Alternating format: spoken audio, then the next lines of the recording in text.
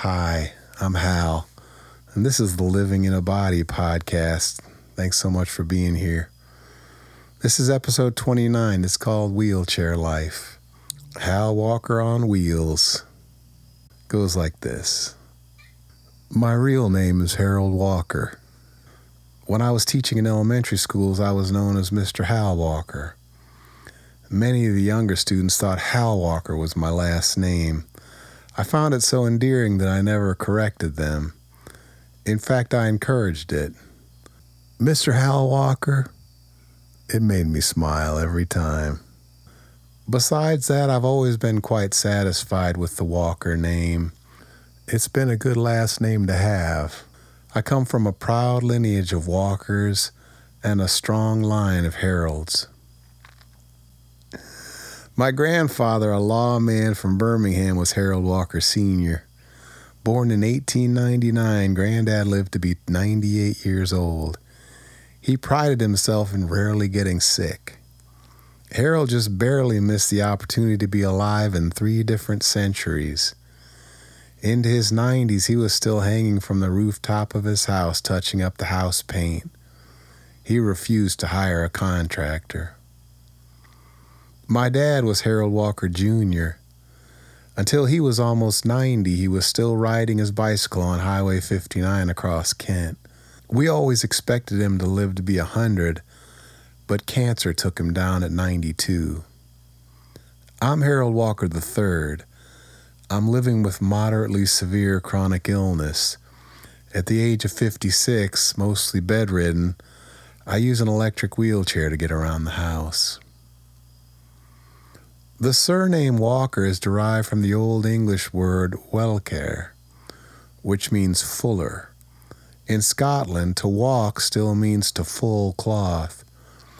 Wool has a natural oil called lanolin, which needs to be removed before it can become cloth. And in the old days, the wool was soaked in clean water and earth. Then it was pounded by foot. Typically, this pounding was accomplished by putting the wool in a vat of stale urine and stomping on it, much like grapes are stomped to make wine. This procedure was called walking, and thus the surname Walker was born. Turns out that my proud lineage has humble roots that were willing to walk in stale urine for the sake of making wool for others. When I rolled into his music studio on my wheelchair, the first thing that Chris Martin of Coldplay said to me was, "We'll have to start calling you Hal Roller." I didn't get the joke at first, but now I get it. And to be honest, I don't find it to be that funny. I'm Hal Walker. I love my name and I love walking. As a matter of fact, going on a good walk is one of my all-time favorite activities. But I haven't been doing much of it lately. With this illness, a blue electric Falcon wheelchair is my preferred method of getting from one place to another. On Monday, though, I did an errand with my mom, and we left the wheelchair at home. As I stepped down the front stairs and then walked the 50 feet to the car, it was very apparent to me that my body hadn't walked that far in weeks. I could feel it in my spindly legs. I could feel it in my rickety stance. The muscles just aren't there anymore. When we got to the destination, this time I needed to walk about 100 feet each way. In the past, this is the kind of distance where I would naturally pick it up to a jog. But with the wobbles in my walk, turning up the speed seemed strangely risky. My mind remembers the ease of running, but my legs seem to have forgotten. When I made it back to the car safely, I was quite happy to sit down. As my mom drove us home, I stared out the window and pondered the frightening reality of losing muscle over time. I started to entertain the question, what am I going to do to turn this muscle wasting around? MECFS is a merciless thief, and my beautiful muscles are the stolen treasure. The first time that I went public in a wheelchair was last February. My caregiver at the time, Arnel and I, went to Summit Mall for a MacBook repair, at the Apple store. My wheels felt good on those hard mall floors. It was a smooth ride. For some reason, almost everyone that I passed waved and said hi to me. I don't know about you, but I don't recall anyone ever waving and saying hi to me in the past when I was just walking through a mall. I wondered if maybe people had gotten more friendly over the pandemic. But I was pretty sure it was because I was in a wheelchair. It was striking how many smiles I got. When we got to the Apple store, I was immediately swept up into the care of one of the Apple geniuses. They took me to a special wheelchair accessible table in the back where I could kick my feet up and spread my gear out. They left me alone there and I had the whole table to myself. To be honest, I'd rather have been at the regular people's table where everyone else was. But I got the MacBook fixed and zipped around the store a few times before heading home. I'm glad to say that I've had a series of better days lately.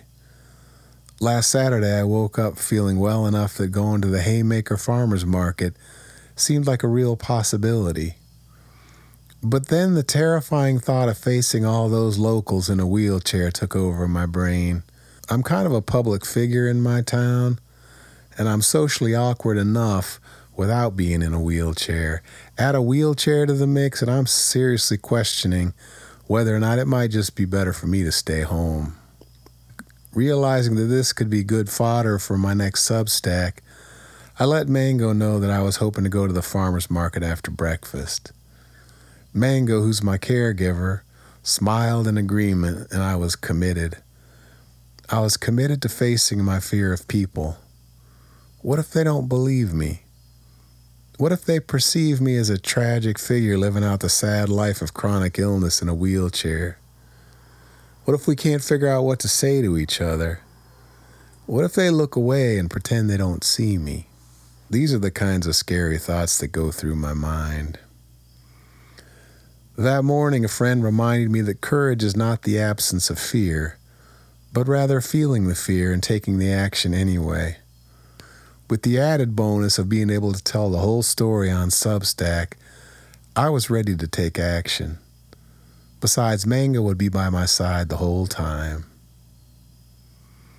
There were no handicap spots near the farmer's market, so we parked with everyone else in the gravel lot across the street. Normally, Summit Road is a very difficult road to cross, but not so if you're in a wheelchair. All the cars stopped right in their tracks for me. When a car in the back of the line honked impatiently, one driver shouted out the window for the whole world to know, "There's a wheelchair crossing!" Our first stop was at Pete's medicinal tea booth. Pete called no attention to my chair. He graciously invited me for dinner next week and gave me a sample of tea in a paper cup. Then I saw Trish walking past and I called her over. She generously offered a poem that she'd written that morning. She leaned down real close and read it out loud. Our second stop was at the Traveling Stanzas Poetry Makerspace. David let me know that there was a ramp in the back of the bus so I could go inside. The truth is that I could have easily just walked up the stairs, but I took the ramp because I didn't want anyone to think I'm faking it. In the bus, I wrote a quick poem called Kent Has Tomatoes. Mango and I made our way through the market and bought peaches, green beans, yellow squash, and lettuce. The large rear wheels on my chair made rolling in the gravel a breeze. Under the bridge, we ran into my neighbors, Ralph and Beth. I stood up from the chair to give them both a big hug. After I sat down, we had one of those awkward moments where no one knows what to say next, so I made my familiar socially awkward exit, only this time it was in an electric wheelchair. I loved the hug with Ralph, though. That hug was one of the highlights of the whole trip. Kenny was working at a produce stand, and I rolled over to say hi. Somehow I felt the need to say, "Look at me in a wheelchair. Can you believe it?" He gave a good response. He said, "Look at you out of the house, Hal." He was right. Thank God that I made it out of the house last Saturday. My soul got nourished. As Mango and I were leaving the market, I realized something. It's just a chair on wheels. It's a chair that has wheels on the bottom of it. I mean, heck, everyone should have one of these things. It's comfortable, it's relaxing, and it's a joy to ride. And you never have to worry about finding somewhere to sit down. All right, that's episode 29. Thank you so much for listening. As always, have a great Saturday. Maybe I'll see you at the farmer's market later. I love you. Why do I laugh after I say that? Because I don't know all of you, but I have a tender place in my heart for you because you made it all the way to the end of my post. And anyway, if no one said they love you today, I love you. Bye-bye.